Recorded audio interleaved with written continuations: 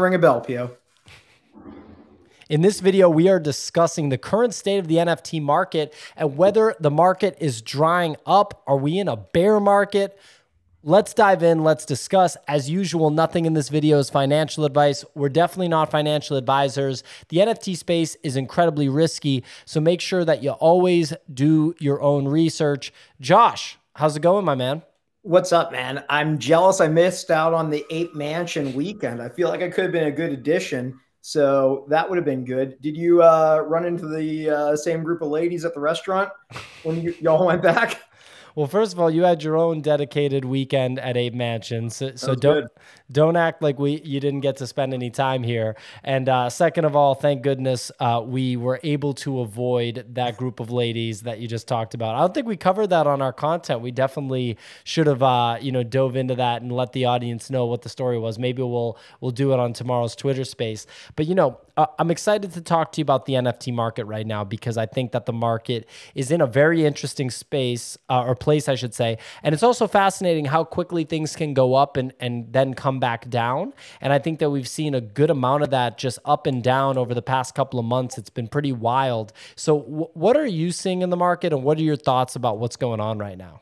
Well, you've got kind of a multivariable equation, and you almost have things hitting at like a perfect storm, right? So you've got Moonbirds, which has inherently dried up a lot of liquidity by their raffle dynamic, a lot of people, if you have 20 Ethereum that you want to allocate to this, normally you would have that sidelined, or maybe it would be in like some NFTs and then pulling liquidity a little bit closer to the raffle, closer to the Dutch auction.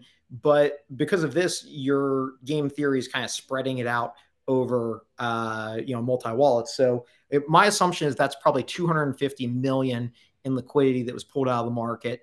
Tomorrow, you've got one of the biggest drops of the year, which is going to be VFriends Series 2 that's coming out. So that's going to be a pretty massive amount of money is going to start to go into that. Now, it's just the friends list that can mint, but obviously people are going to be selling on the secondary starting tomorrow. So I think, a lot of the mid-sized players that I would probably throw myself in the mix with are really kind of clearing out a lot of their mid-tier stuff in order to get liquidity to either fire at VFriends Series 2 or fire at Moonbirds, or fire to the IRS to pay your capital gains, Sure. which is probably the bigger factor of bearing the lead of it's April 11th, the tax man cometh or the jail man cometh for you. And I think most people are going to choose paying taxes over going to jail. A little bit more institutional players might delay their taxes down the road a little bit, but your average retail player is going to file their taxes on April 15th or whatever the date is this year that you're going to go with it. So with all of those things kind of coming together, I think that you're going to end up seeing something in the line of a market dry up. Now, we saw in December what shifted a dry market into a very liquid market. It was when I think it was looks dropped or something else dropped, but there was some sort of airdrop of SOS. SOS is what it was. SOS dropped and then looks dropped, and people just got free money raining from the sky. I think I might have got I think I got like 5 figures in free money, which I immediately liquidated and owed taxes on. So I think that kind of started the recycling of the bull run. And someone just said we need MetaMask. I could not agree more. If I'm MetaMask, this is like the time that we need you the most to drop that hashtag mask or $mask. And then, some smaller projects that came about that are pretty exciting, or the two that I kind of put really big bets on. These are my 2 biggest bets so far this year is the Vayner Sports Pass, which they just made an announcement that they're partnering up with Micah, who's a former baseball player who has this really cool project where I guess, he's got, I don't actually know enough about it other than the announcement where he. You know that I know everything about that project, right? No, but why don't you tell us about it? I just talked to you about it off air for a second. Well, why don't you talk about it on air? So have you not like realized that that's the project that I always talk about? I always thought you were saying like Micah G or somebody. I literally probably didn't pay enough attention. So let's have you run this. Yeah, Why don't you yes. tell us about it? Well, just real quick. So this is my vault. I have $200,000, or I don't know if that's an accurate estimate. It's over six figures worth of Micah Johnson assets. So here's all of the chapters. And because I have all the chapters plus extra, I got airdropped all of these Akutar mint passes. These are the things that I was telling you are pushing a 1 ETH floor right now. Yeah. And then I have the mega, right? So I think there's been one sale on this so far, and it was for 15 ETH. So anyway, this is Micah Johnson was announced as the first partner for Vayner Sports, free mint for holders, right? So what do you think of that announcement? I mean, you know, Mike is the man. He's having a coming out party now. That project's literally ripping right now. Like it literally just came onto the market 2 days ago or something like that, 3 days ago. We're seeing it push a 1 ETH floor. Is that a vampire behind you? There's Nick walking behind. There's 8 or 9 days until the reveal, so I anticipate it to keep ripping. But what do you think about this as the free mint for Vayner Sports holders? You know, I was talking with AJ about it earlier today. I think it kind of hits the sweet spot of being a good project that people are relatively excited about, but also a good project that you can kind of build upon, right? Like, I don't think you want to come out, like, if LeBron James is going to do his initial mint with Vayner Sports, or, you know, Tom Brady or someone huge, I don't think you want to open it with that big of a athlete. I think you want to open up with somebody who is a high level, but not your biggest hitter. And I felt like this really hit the sweet spot in that it's something that is interesting. Man, Anthony is just shitting all over this. Vayner, all V projects are for followers. Not excited. All right, Anthony. Like he always only up. Yeah. That's the same dude that always makes the right plays and never the wrong ones, right? Up only. Anthony. Thanks, Anthony, for your insight. And Mad Perfect says Anthony being a wet blanket in chat as usual. All right. So true, says Anthony. So. I mean, I think it was the right play. What I was actually more focused on than who the drop was with, it was the speed of which he came out with the drop, the candor of AJ. Like, you know, when we were talking, he was like, "What do you think?" And I was like, "I was very impressed with like the speed." You did the refunds in like 3 days. Most projects take 3 months and just kind of never pay people back. I'm not to say it was perfect, but you know, to me, that was what I thought was like really good. Was you hit, like, speed is a real differentiator in the market. And so to be able to refund the money quickly, to have a project lined up to have a partner with quickly, like all of these things are bullish signs that you're keyed in, that you're high effort, and you're not mailing the project in. So to me, you know, I thought it was pretty good. You know, I mean, I was relatively happy with it. And that was my take on that. Yeah. And I mean, we know he's a grinder. We know he's a worker, obviously. And we know he's got some firepower behind him. So I'm not worried about it. Sounds like you were going to add one more thing. Oh yeah. He's going to come on I was talking with him. He's coming on the show on Wednesday. Yeah. That's going to be a lot of fun for me. You know, he's a really dialed in person, you know, like, he ain't slacking. He's not, head ain't in the clouds. It's down here on earth, you know? So, really cool that they've come out with this announcement already with a sick, NFT artist who I think you could say is like up and coming, even though to me, it's not up and coming, considering I've been holding multiple NFTs by Micah Johnson for over a year. I literally have long-term cap gains on, I think, 3 Micah Johnson NFTs, because I bought the first one in February 2021, and I have to think that the next 2 came out before April 11th. So shout out to Micah. Big bag of Aku in my vault right now. Are you pretty excited about the drop? Because I feel like this is a situation where you have better insight than me. Or how do you feel about the drop? I think that if we see a crazy rip on Aku and we see a major coming out party with the Aku Tar collectibles, well, the thing is, right, there's always a post-reveal dump. So if the reveal's happening on the 20th, we might see a post-reveal dump. But, you know, look, I've been holding these Aku NFTs for so long because I believe in the project, right? Like, not that many people in the audience, I think, including Anthony, can say that they have long-term cap gains on that many NFTs. So, you know, listen to me on this one. I've been holding it for so long. It's because I have incredibly high conviction in it. If it pops and everybody's going to get a Micah Johnson piece through this Vayner Sports Pass, then I think that's going to be good. It's going to be interesting to see, you know, how all of these partner out like artist drops do. You know about the proof one, the Grails project, right? Yeah. Do you know what the floor is on that? Like, what's the kind of secondary value that for that? Because that's quasi similar, right? Isn't that a fair comparison? I haven't looked at it lately. I want to say it was 2 or 3 last time I looked, but I could be way wrong. Why don't we pull it up? I'll pull up on my side, or you can pull up on your side. And let me see. Grails. Here it is. There's a 1.92 ETH floor. So why don't you talk about this for 1 sec? I will be right back. Okay. Yeah, sure. So just kind of talking about the Grails, it's not the project I'm the most knowledgeable on. I'm not going to talk about it. I don't know enough about it. But, you know, I'll respond to the comments instead. So we got Anthony talking shit again. We've got somebody who says, so VSP is going to pump.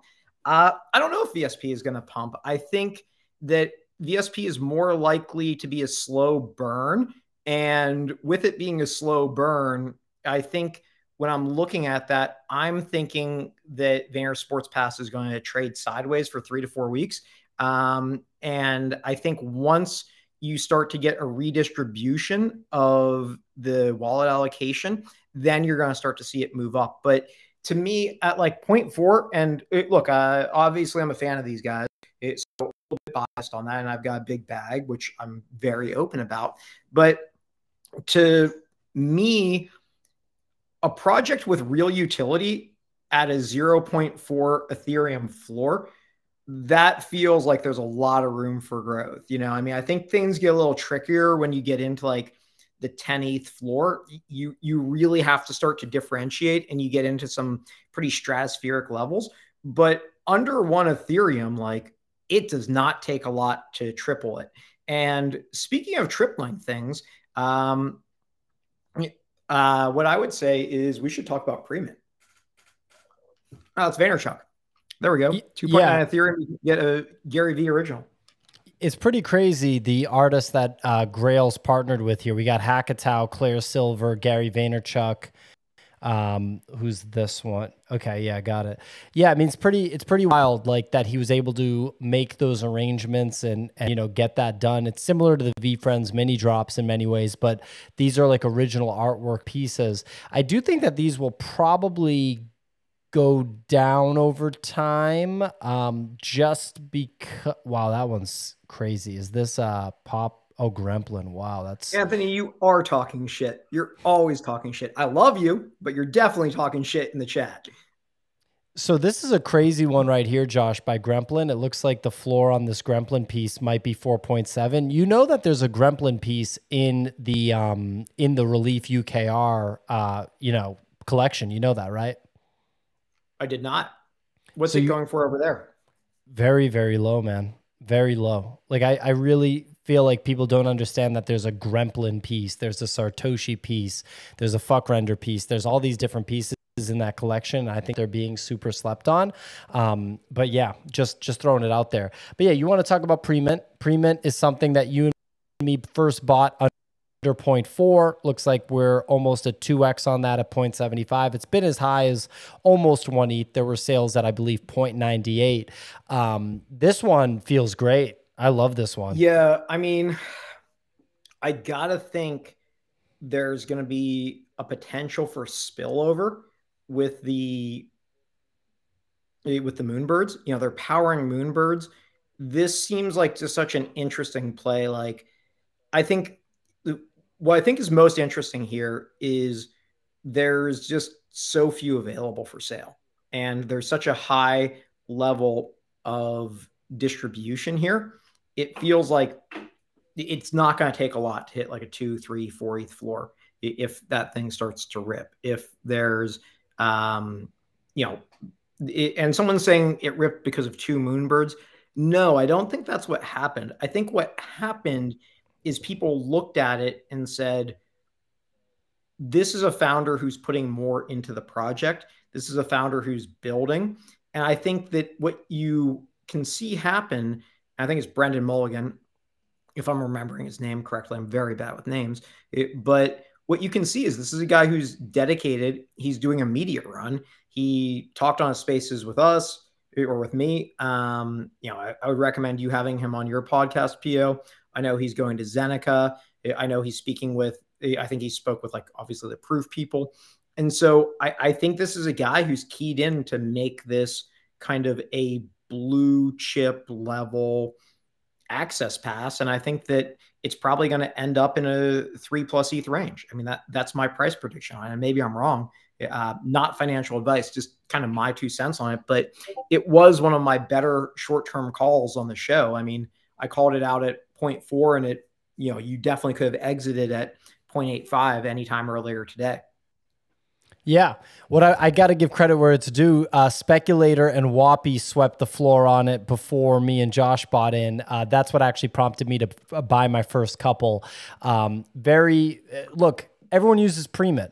When there's a tool that everybody is already using and it's not a promise of a new tool, or it's not a new tool that like, hey, you can try it out, like Alpha Sharks, for example, which I bought but ended up selling for a slight profit because I determined that it was almost like I got paid to do a free trial, if that makes sense. Like if you buy an NFT that represents a license for a software tool and then that NFT ends up going up in value and you sell it, it's almost like you got paid to use a free trial of a software tool.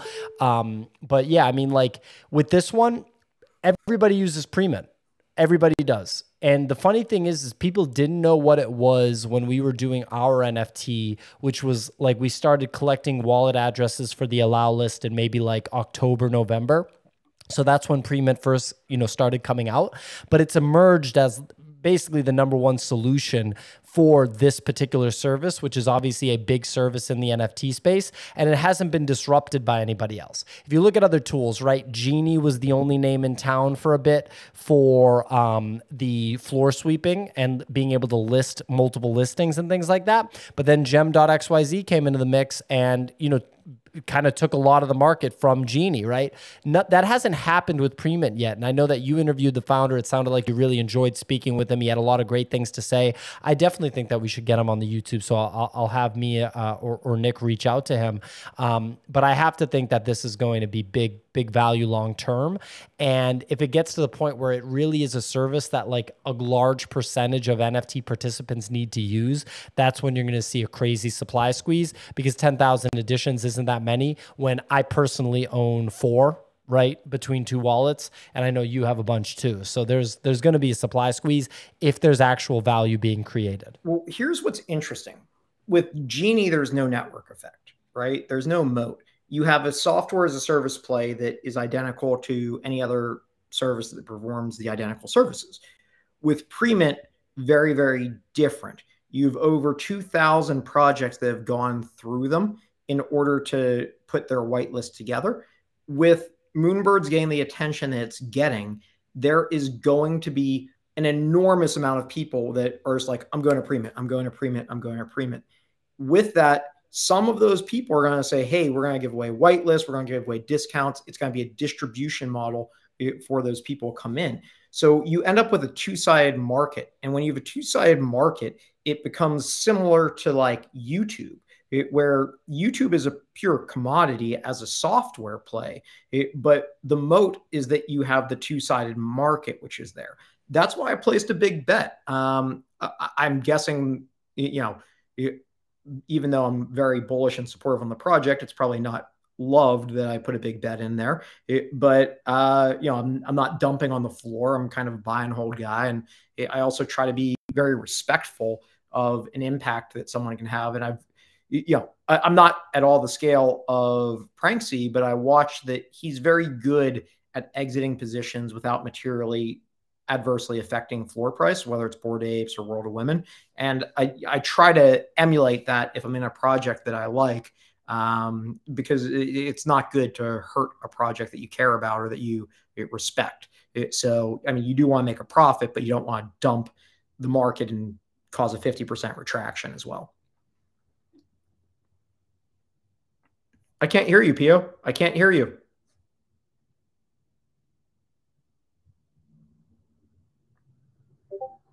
Oh, me keep talking. Okay. All right. Well, I did beat you in chess a lot, but I think you got me once or twice. So we do need a rematch on that. So that's kind of my thoughts on Premint. But I'm also really bullish on this project that I found last night when I may or may not have been sober. Tiny Dinos is the correct answer. For anyone that was watching in the Discord, it was a big recommendation of mine. And the financial advice that I gave on it was, if you are curious if you should take a stack of $100 bills and light them on fire, or you should buy a completely speculative NFT project, you may want to flip a coin and buy these tiny dinos. So that was what I said to Pio or to the chat last night.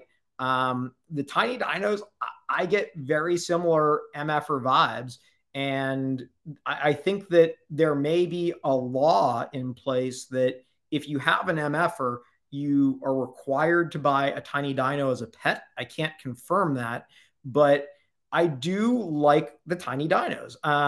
I didn't pick up a lot of them. I think I picked up like 5, and I think they're kind of fun and whimsical, but there's something where I'm almost like a barbell style investor where I'm investing at either side of the barbell. I either want to invest in something that's completely silly or really high utility. I don't like to tread in the middle ground. Like, I don't want fucky duckies that have a staking mechanism and you're taking them like semi-seriously. Like, no, they're pieces of shit and they should be addressed as such. But you know, what I do think is when you get a project like that that has no promises, no roadmap, no Discord, and you are just buying it for kind of the whimsical nature of it, and it's a, you know, like almost a counterplay to a lot of these roadmaps, passive income bullshit. That's kind of what I feel from it too. So part of me wishes I went a little heavier, but at the same time, you know, going heavy on a project that's whimsical is a good way to get kind of burned out.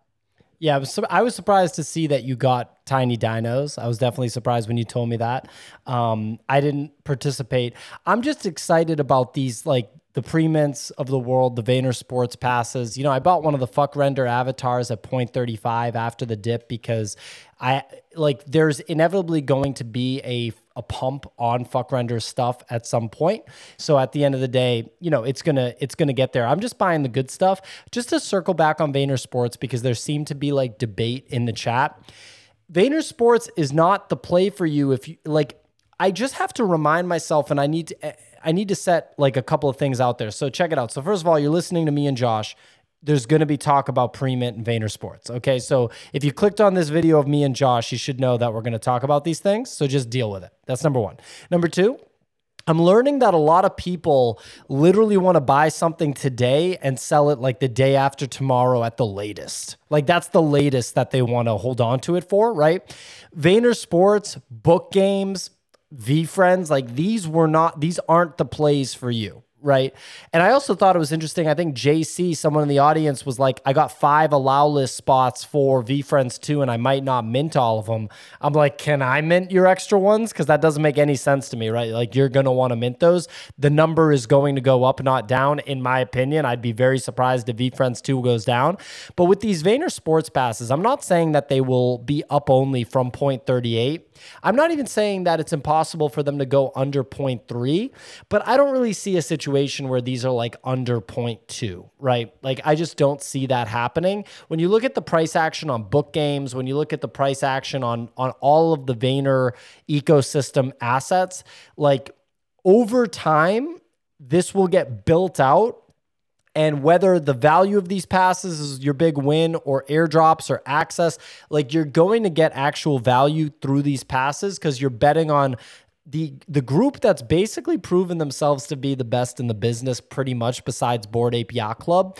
But when you look at what this group has done, they've actually like done more things than Bored Ape Yacht Club. Bored Ape Yacht Club is like the blockbuster movie that hit because culture appreciated it and it became this crazy, insane, hot collectible. Vayner has been the entity that's like run a well-oiled machine from like a corporate and business perspective that was never going to fail and didn't care about the culture because they were going to make it work. I don't know if you agree with that comparison, Josh. Yeah, look, I think Bored Ape Yacht Club may end up reaching escape velocity, and maybe already has. Well, I don't know about that. Let's take MySpace. They did 800 million in revenue in like the early 2000s, which would be the equivalent of probably like 2 billion in revenue today. They went fucking under the second that Zookbook came on the streets, right? So, they didn't reach escape velocity even with that $800 million in revenue. It's still really early. I watched WeWork raise $10 billion and go under. So they didn't reach escape velocity as well, but they have a good shot. The reality is, and I know that people don't like me saying this, in my opinion, I think Bored Ape Yacht Club has executed very well on branding. I think they've executed very, very well on building hype. And the things that they have built beyond that are not a lot, right? I mean, not a lot for a brand that's worth $4 billion. They put out a very cool video with Other Side music on it, which was really cool. They put out some comfy sweatshirts. They threw some cool parties that probably didn't have the most diverse male to female ratio in Brooklyn. There were women at those parties, though.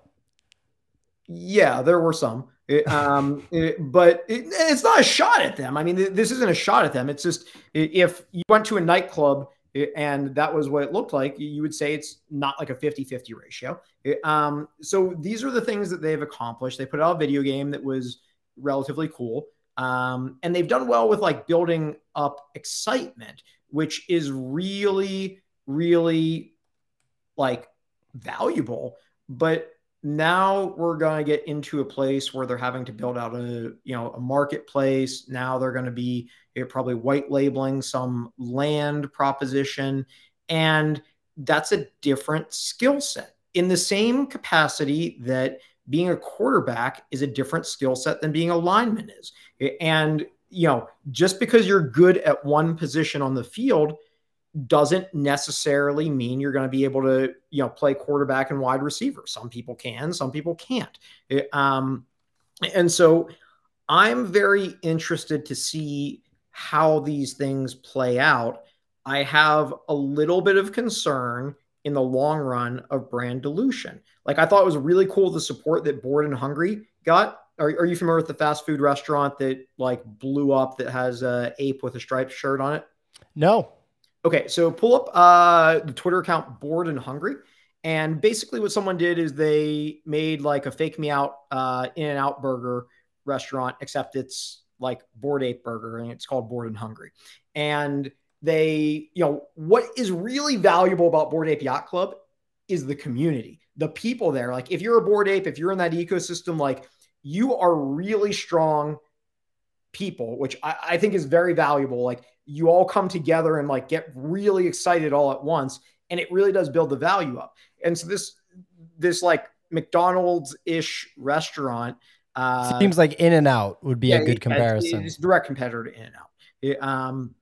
Or McDonald's or Shake Shack or, any type of fast food joint. But it had the longest line I've ever seen of a fast food joint. You would have thought if Steve Jobs was giving away iPhones for free there. I mean, it was like a line out the door. But, the reality is what if the food's bad there? And then what if someone across the street opens up very hungry and bored? How is your average consumer going to differentiate? Let's say Bored and Hungry is great food and very hungry and bored is trash food. And it's just, you get food poisoning every time you go there. is your average consumer who's not really intimately familiar with Bored Apes going to be able to differentiate between the two? Someone says it doesn't look tasty. I would eat it. I mean, as a chunky guy, I would take a bite of that.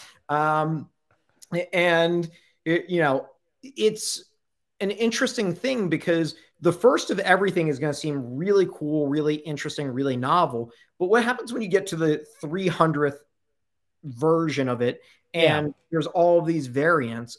I don't know how that plays out in the long run. And maybe there's a way it plays out well, but pretend that you opened up a podcast that was called, Bored Ape Monkey Vision. And then I created an almost identical podcast with an almost identical looking monkey. And then it was hard to tell the difference between the two.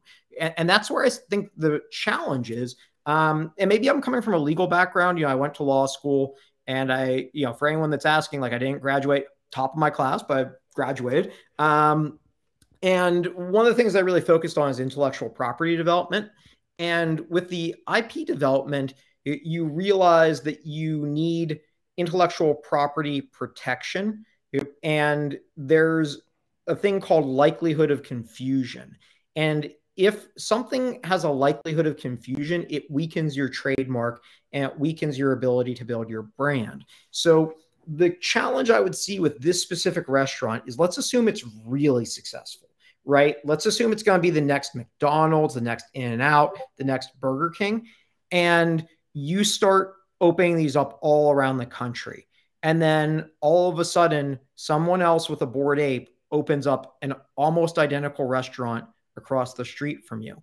I think you're going to legally have a very challenging time saying that they can't open up a identical version because of likelihood of confusion, because they do own the IP of the separate ape. Now, are there ways to differentiate? Could you say you have some sort of like trademarks on the color palettes? Maybe there are some protections you could have in there.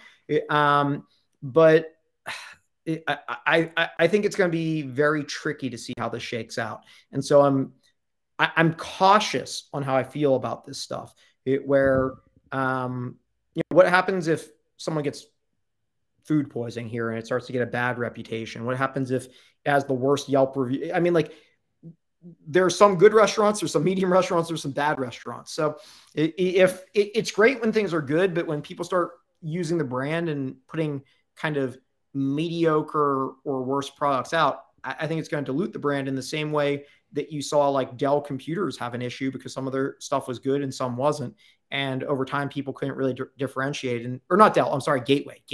Dell did pretty well. I mean, Michael Dell's a very wealthy man. Gateway computers had a little struggle there. Yeah, I mean, look, I'm more on the side of, I'm like a kind of Bored Ape Yacht Club perma bull in many ways, just because of the cultural relevance. And I don't see that going away anytime soon. And I think that their execution thus far, while I understand your perspective thinking that they have, there's not as many things that they've accomplished, right? They haven't executed at the level of like VaynerMedia in terms of like knocking stuff out. But the thing is, their cultural relevance allowed them to not have to, and still resulted in massive, gains for everybody that bought any of the assets early enough, right? Like anybody that bought the actual apes, obviously we know how that story turned out, but there was also an opportunity to buy mutants and dogs at 3 ETH and 1 ETH respectively. Dogs, I think you could have gotten for even less than 1 ETH. I picked up like 10 mutants at 3x Ethereum. I sold 3 them all. ETH? Yeah. 3 point X, whatever it was. I picked up about 10 of them. I mean, I sold them all at like 9, which was not smart. But, last time I checked, not too many people went broke making 300% in like a month and a half. But certainly would have been better if I didn't sell them, right? Yeah, it's hard to tell. I do think you're right with the culture, but here's the question, Pio, and it's not a loaded one. Can you think of a cultural movement that got white hot that was around 5 years later and was still popular? Yeah, I mean, hip hop. Who's like a good hip hop artist that was like white hot and then stayed white hot? So I was talking about like the hip hop movement, not necessarily like an individual artist, but Drake is someone that's been white hot for over a decade. That's valid. That's a valid point. Yeah, I could see that. Drake, Kanye, Am I fudding Bored Ape Yacht Club? No, I'm objectively asking questions, Anthony. Is that I love Anthony. That guy's Just getting in fantastic. a fight with Anthony here. You know, I want to know if Anthony's in our Discord. That's the big question that I have for him. Hey, So Anthony, can you share your wallet address so we can see how smart your plays are? that's what I usually talk to people about is I'm like, all right, well, let's see your wallet. I want to know. But so Josh, do you pay attention, like when you're looking for investments, do you look at just what's kind of highly ranked on OpenSea, just like the general collection rankings, or No. how do you kind of find what you're going to be potentially investing in? It really depends, man. Like last night, I was just up at midnight. I found those little tiny dinos. Just came across them. They look silly, and I wanted them, so I got them. And then that's kind of the opposite of what I tell everyone to do. Right. So I would not recommend that type of investment thesis. A lot of times, I'm looking at a project, and like when we play chess or when I play poker, I'm always thinking about why. And that's the biggest question I'm asking myself. Why am I picking up a project? And if I don't have a real good reason for it, or if it's them greedy, or if it's that I want to flip, that's a good way for me to lose money. And too many people trade for entertainment. And having been a poker player for a lot of years, I'm seeing a lot of very similar gambling tendencies in this space where there's like the pre-reveal and maybe you'll get the rare. And then there's like this project and you don't know anything about the founders, and that could be sexy or exciting, or maybe they're felons, or maybe they're, what was the project where they pretend to be women of color and then they turned out to be just like Russian dudes that were like, Fame Lady Squad. Yeah. And so I think that there's something fun about a mystery. There's something fun about not knowing, but you have to evaluate if you're trying to have fun or if you're trying to make money. And most of the time, I think boring plays are good ways to make money, not exciting plays. So that's my 2 cents. Yeah, I mean, I think you're right. And there's a lot of plays that people fade that we think are good plays, like the Vayner stuff that we're talking about. Like, for example, here, let's look at FEWOCiOUS right here, the paint project. Was there ever, like, did you ever look into that or consider buying it? It was an open edition. So what about that, which ended up being a fantastic short-term investment and maybe a long-term investment that's very strong by one of the best-known artists in the space, kind of decorated already in the NFT space, and a lot of acclaim has been given to FEWOCiOUS. What made you say, yeah, I'm not even going to really look at that? I don't particularly like open editions. Yep. Especially that's why I didn't buy. That's why I didn't buy. One of one art. I've only bought one person's one of one art in a material purchase, and that's Amber Victoria. And yep. I've mentioned her many times on this show. I like her. I like what she stands for. I like her art. It looks good. I would hang it up on a wall. And I don't necessarily think I'm going to exit those positions in the next 2 or 3 years. And if I get zeroed out on them, I have some cool art that I like. And if I make a bunch of money on it, cool. That would be lovely as well. But I don't particularly consider myself to be like a tastemaker with art. It's not yet an area that I feel strong enough of. I'm going to early stage identify, the X copy as a Basquiat version Web 3.0, right? Like that's not where I think my strong suit is. I think that I'm strong at business shit. I'm strong at network effect shit. As far as just identifying art, I don't know, maybe I don't have the best taste in art. Look at the shit back there. It's like $10. So I don't think I'm strong there. And I think I'm self-aware. And I think I kind of am okay with being like, I'm smart here, I'm not smart there. And if I don't feel like I can really dominate an area, I don't really mess around with it. Like I don't need to be good at everything. I'm not. I mean, that's good, picking your spots. And so just to stay true to the title here, do you feel like we're in a bear market? Do you feel like we're in a bear trap? What do you think is going on right now?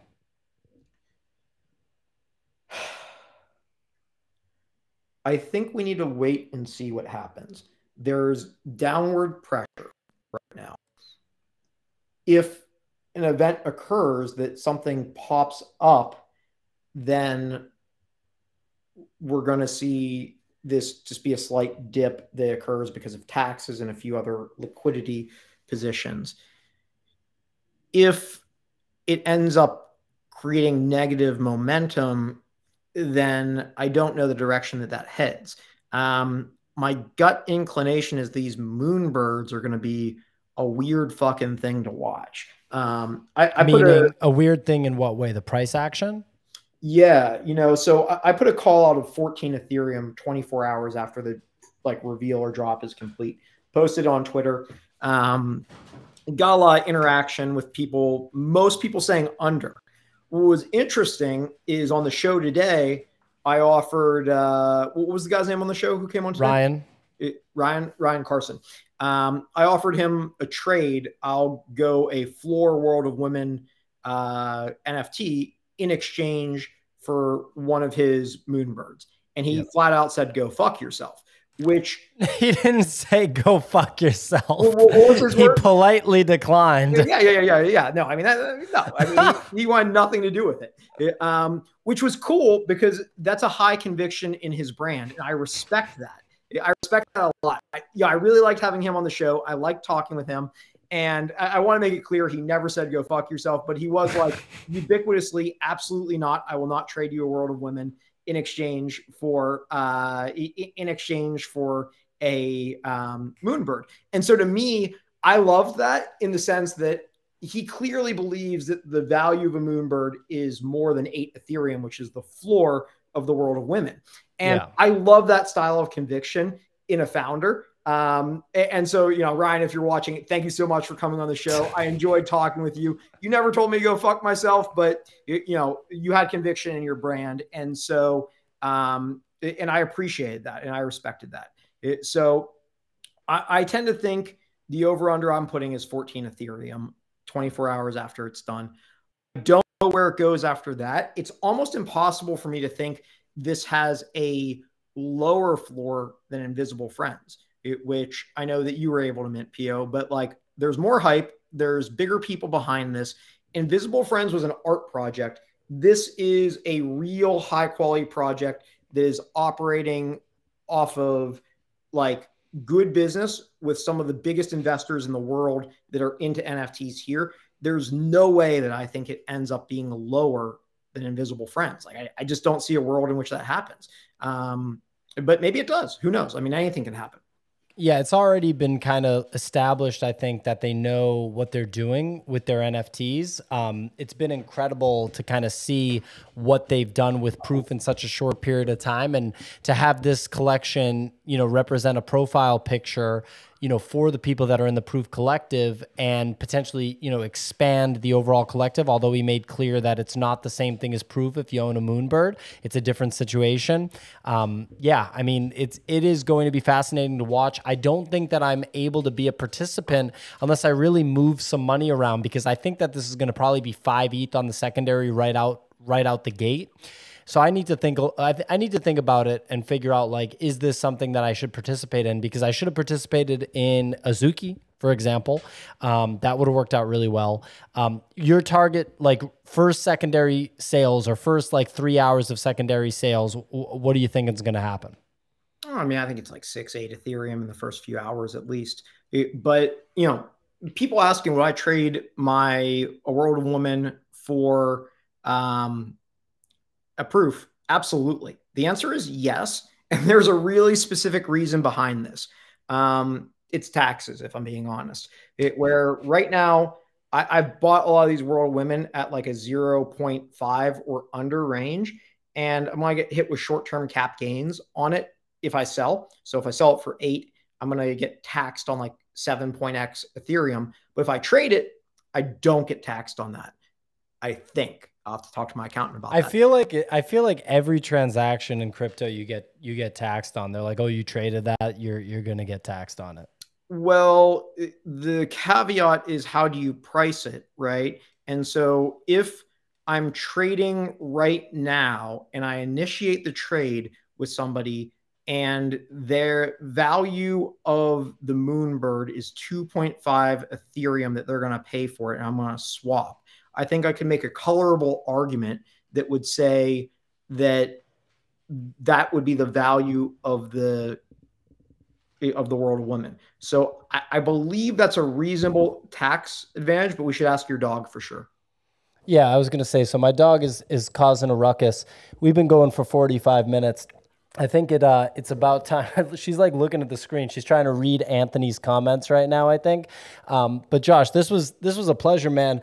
We can dive into the tax stuff a little bit. All right, in the future. But I do think that the trades are definitely taxable events. But yeah, man, I mean, great having you on. And as usual, this was a great show. Thank you so much. And, just to be very clear, I really enjoyed talking with Ryan. He never told me to go fuck myself. That was literally a joke. And I obviously, when I was on stage, it did say that I felt very silly for paper handling my proof. And I wish I didn't do that, but yeah, what are you going to do? So, Pio, thank you so much for having me on. And let's do it again soon. Another great show, Josh. See you, everyone.